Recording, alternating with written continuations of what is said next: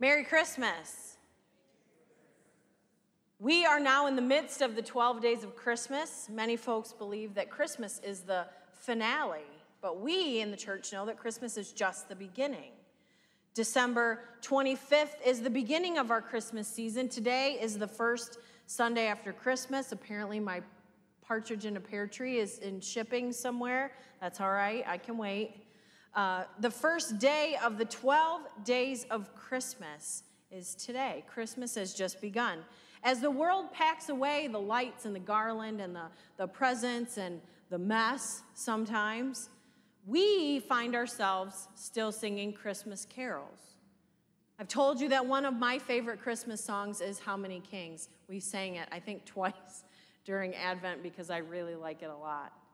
How Many Kings is my favorite because it reminds us of the sacrifice that Jesus made in coming to be with us. The song asks the question, how many kings would give up their thrones? How many kings would leave their homes, abandon their homes? How many greats would become the least for me? The song is a reminder to me of the value that God sees in each one of us. We are so valuable to God that Jesus would come to walk with us, live with us, and die for us. How many kings would do that? All for me and all for you. The song reminds me that the birth of Jesus, the Christmas story, is our birth as well. It's the beginning of our redemption stories. Jesus' life began with the sacrifice of leaving glory to become man, to live as we live. Jesus' life ends with the sacrifice that offers us salvation so that we can live eternally as he lives. Anybody have a favorite Christmas carol? Mom, what's your favorite Christmas carol?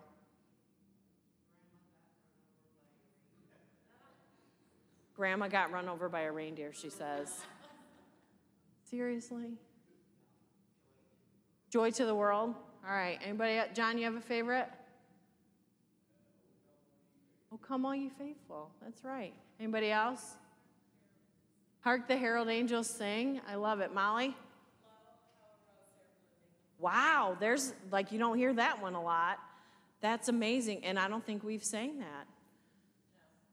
Okay. We're going to put it on the list. Huh?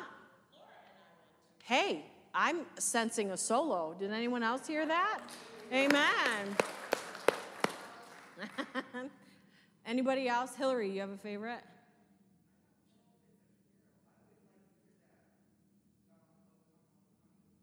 Oh, yeah. It's an Advent song for sure. Who else? Anybody else? Ari, you have a favorite Christmas song right now?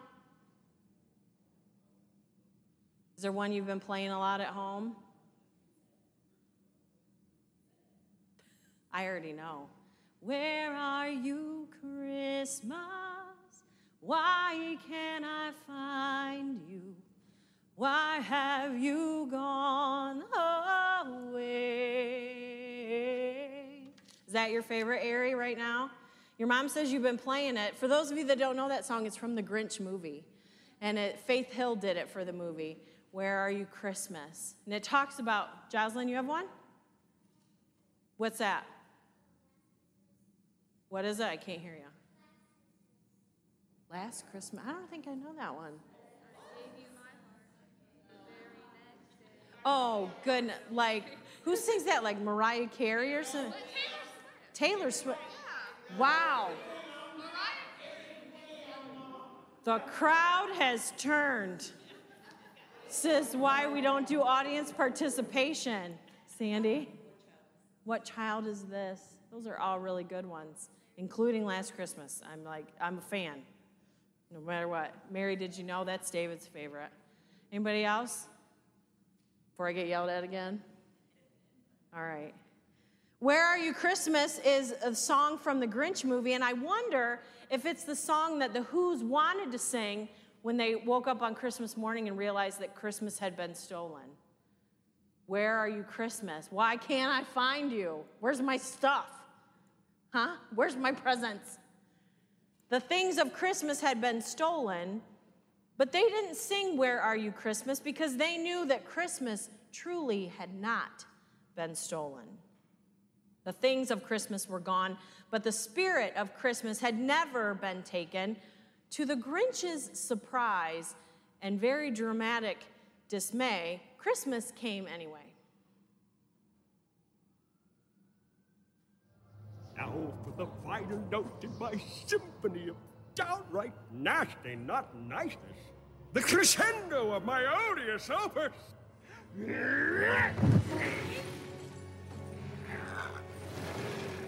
Oh, the wailing and the gnashing of teeth. The bellowing of the bitterly bombed out. It'll be like music to my ears.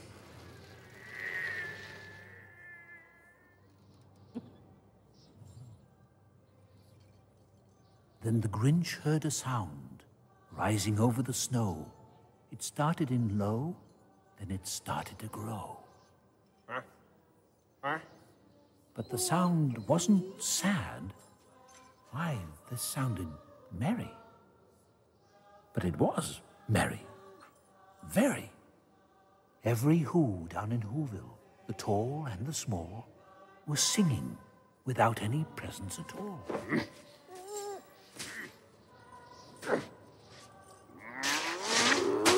He hadn't stopped Christmas from coming. It came. Somehow or other, it came just the same.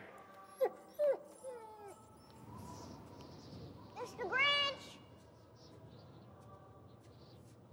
And the Grinch, with his Grinch feet ice cold in the snow, stood puzzling and puzzling. How could it be so? It came without ribbons. It came without tags. It came without packages, boxes, or bags. And he puzzled and puzzled till his puzzler was sore. Then the Grinch thought of something he hadn't before. Maybe Christmas, He thought. doesn't come from a store. Maybe Christmas, perhaps,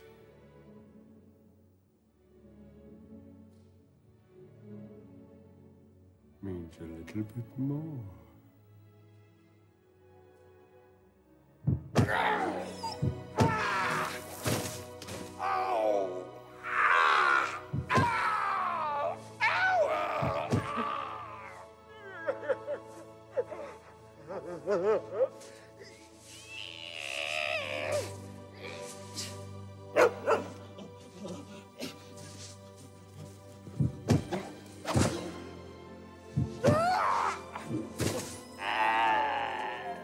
Max! Help me! I'm feeling...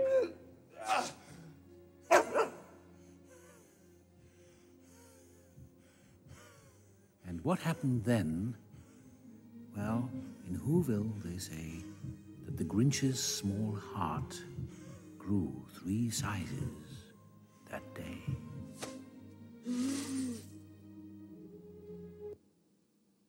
As the song filled the air, the Grinch began to experience the pain of change. His chest ached and he gasped for air at the new feelings that he was experiencing. It was all very dramatic. The Grinch, in his new feelings, experiences the trueness of Christmas. He finally realizes that Christmas isn't contained in all the stuff that he had put in his sled and drug all the way up to the top of Mount Crumpet. And his plan to dump all of the things of Christmas from the top of the mountain won't help him heal from what is hurting him. But understanding the trueness of Christmas is what brings him healing. With that healing and with that understanding comes the realization that the Grinch had been wrong all along. He had been wrong about what Christmas meant. He had been wrong about the Who's. He had been wrong about so many things. The Grinch thought that the Whos were selfish and self-centered, only interested in the materialism of Christmas, the things, the commercialization, not the true meaning, the spirit of the season. But as the music floats up the side of Mount Crumpet, he hears them continue to celebrate Christmas in the midst of the absence of all that he thought Christmas was. The Grinch was wrong. He had made a mistake. He had misunderstood. It's easy to see him as the bad guy. Well, he was the bad guy. He stole Christmas. But consider for a moment, have you ever misunderstood someone else? Have you ever made assumptions about someone? Have you decided that you knew their motive or their understanding? Have you ever acted like the Grinch? Have you ever taken action based on your wrong understanding? Of course you have. We all have. The Grinch was handicapped by his too small heart. But in honesty, haven't we all had a heart that did not seek to see the good in people? Haven't we all had a heart that was so sure that we were right, that when we found out how wrong we were, we could act like the Grinch? Oh, it hurts. We experience the pain of the realization of our wrongness, that our heart and our minds need to grow. The Grinch needed to experience all these new feelings no matter how painful it was. Have you ever done that? I have. But here's something I don't want you to miss, because it's easy to kind of tie it up in a pretty Christmas bow. Oh, he was wrong. This was a good series, Pastor. Good job. It is a good series. You're right. Thanks. But we need to pay attention to what the Grinch does with his awareness of his wrongness. What does he do when he realizes the wrongness of his assumptions? What does he do when he realizes that his too small heart lacked understanding and empathy? You would hope that he would push that giant sled right down Mount Crumpet and make right what had been taken, make right what had been wrong. That is what the Grinch does in Dr. Seuss's original writing. He races back down the mountain with his stolen Christmas loot, and he returns everything to its rightful owner. He immediately remedies his wrongs. He doesn't let a moment pass before he lets the realization of his new understanding change his actions. Have you done that? The moment you realize you were wrong, have you changed, apologized, made right what was wrong? The Grinch doesn't hide away in Mount Crumpet with his new understanding fresh on his mind, trying to process these new feelings that he has. He doesn't keep his newly grown heart to himself, promising that someday I'll talk to them. He makes changes immediately based on his now strangely warmed heart. He repents.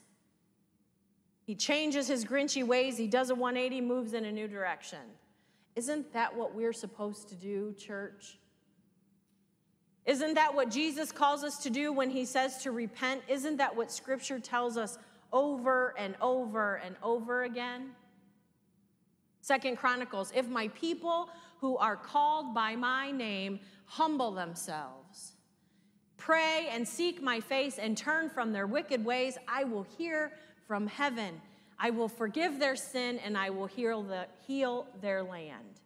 1 John, if we confess our sin, he is faithful and just and will forgive us our sins and purify us from all righteousness. Acts 3, repent and then turn to God so that your sins may be wiped out, that times of refreshing may come from the Lord. Proverbs 28, whoever conceals their sins does not prosper, but the one who confesses and renounces them finds mercy. Matthew 3, produce fruit in keeping with repentance. Luke 15, in the same way, I tell you, there is rejoicing in the presence of the angels of God over one sinner who repents. Some folks thought this was a silly series about the Grinch. But God can and will use anything for God's glory, even the story of the Grinch. We see in the Grinch's story the story of a sorry sinner who repented and was changed, and then changed the world around him. I don't know if Dr. Seuss's original intention was to tell this deeply biblical story, but that is what we hear when we read. And I wonder, as a sorry sinner myself, I wonder what the Grinch was thinking as he headed down Mount Crumpet with all of their stolen things. I wonder if he worried that the Who's would be angry. I wonder if he worried that they would not forgive his heinous act of stealing Christmas. I wonder what he thought was going to happen when he hit the bottom of that mountain and he repented. If he did wonder, he didn't let that stop him. It didn't stop him from taking back all that belonged to the Who's. You know, he could have, and sometimes we're guilty of this, he could have, even in his new understanding, said, well, they didn't need all those things of Christmas anyway. You know, even though my understanding was wrong, I still taught them a valuable lesson, because now I know in my new big heart and my bigger brain that I was really right all along, right? And so really I taught them a valuable lesson because I took all that stuff and now they know what I know. And end of story. All is well. All is not well. All is not well. He could have said it was all for the better anyway, that they learned their lesson. That, though, would be a different story and probably not one we would talk about this first day of Christmas. If he had been so self-assured and so confident that he had done the right thing, even in all of its wrongness, we would not hold the Grinch's story out as one that speaks to God's intention for us. But the Grinch did what was right. He turned back and he asked for forgiveness. And the story could end there. And God would have a good lesson for us, but it doesn't, does it? Because have you ever had a person come to you in repentance and apologize, and your heart is hardened? And you say, well, I knew you were wrong all along. That just must be me too. But the Grinch, he was met with forgiveness. And here we find another example in a children's story of biblical living. The Who's, they could have arrested him, put him in Who prison. What do you think that looked like? Who prison? Who jail? I don't know. They could have blamed him and banished him back to his lonely life on Mount Crumpet, never to be forgiven, to live a life alone. But once again, in these simple pages of a children's book, we see God's intention for us written. The Grinch was welcomed to their Christmas feast. Not only was he welcomed, he was given a seat of honor. Not only was he given a seat of honor, he was given the job, the prestigious job of carving the roast beast. That story have a familiar ring to it. He did something terrible, and when he came back, they threw a party.